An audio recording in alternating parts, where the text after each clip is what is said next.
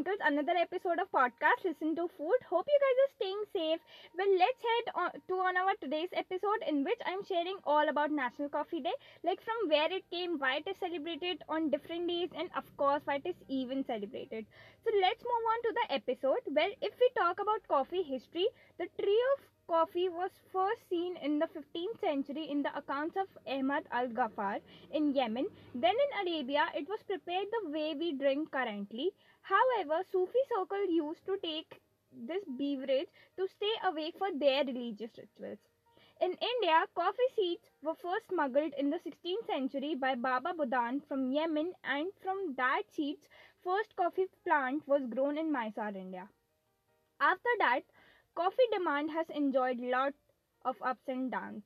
They have seen everything from Cold War to getting popular or disliked by people or coming back in a form. Nevertheless, we celebrate Coffee Day as an occasion to promote coffee as a beverage and to thank coffee growers. We celebrate this day on different dates from a year, like Mongolians celebrate this day on 3rd January, Portugal's on April 14, Denmark and Brazil celebrate in month of May, North Korea and Colombia on 27 June, and countries like Hungary, Mexico, India, Belgium, Norway, Canada, and many more celebrate on September 29, which is today, and UK, Malaysia, Singapore, and other countries celebrate Coffee Day on 1st October of every year.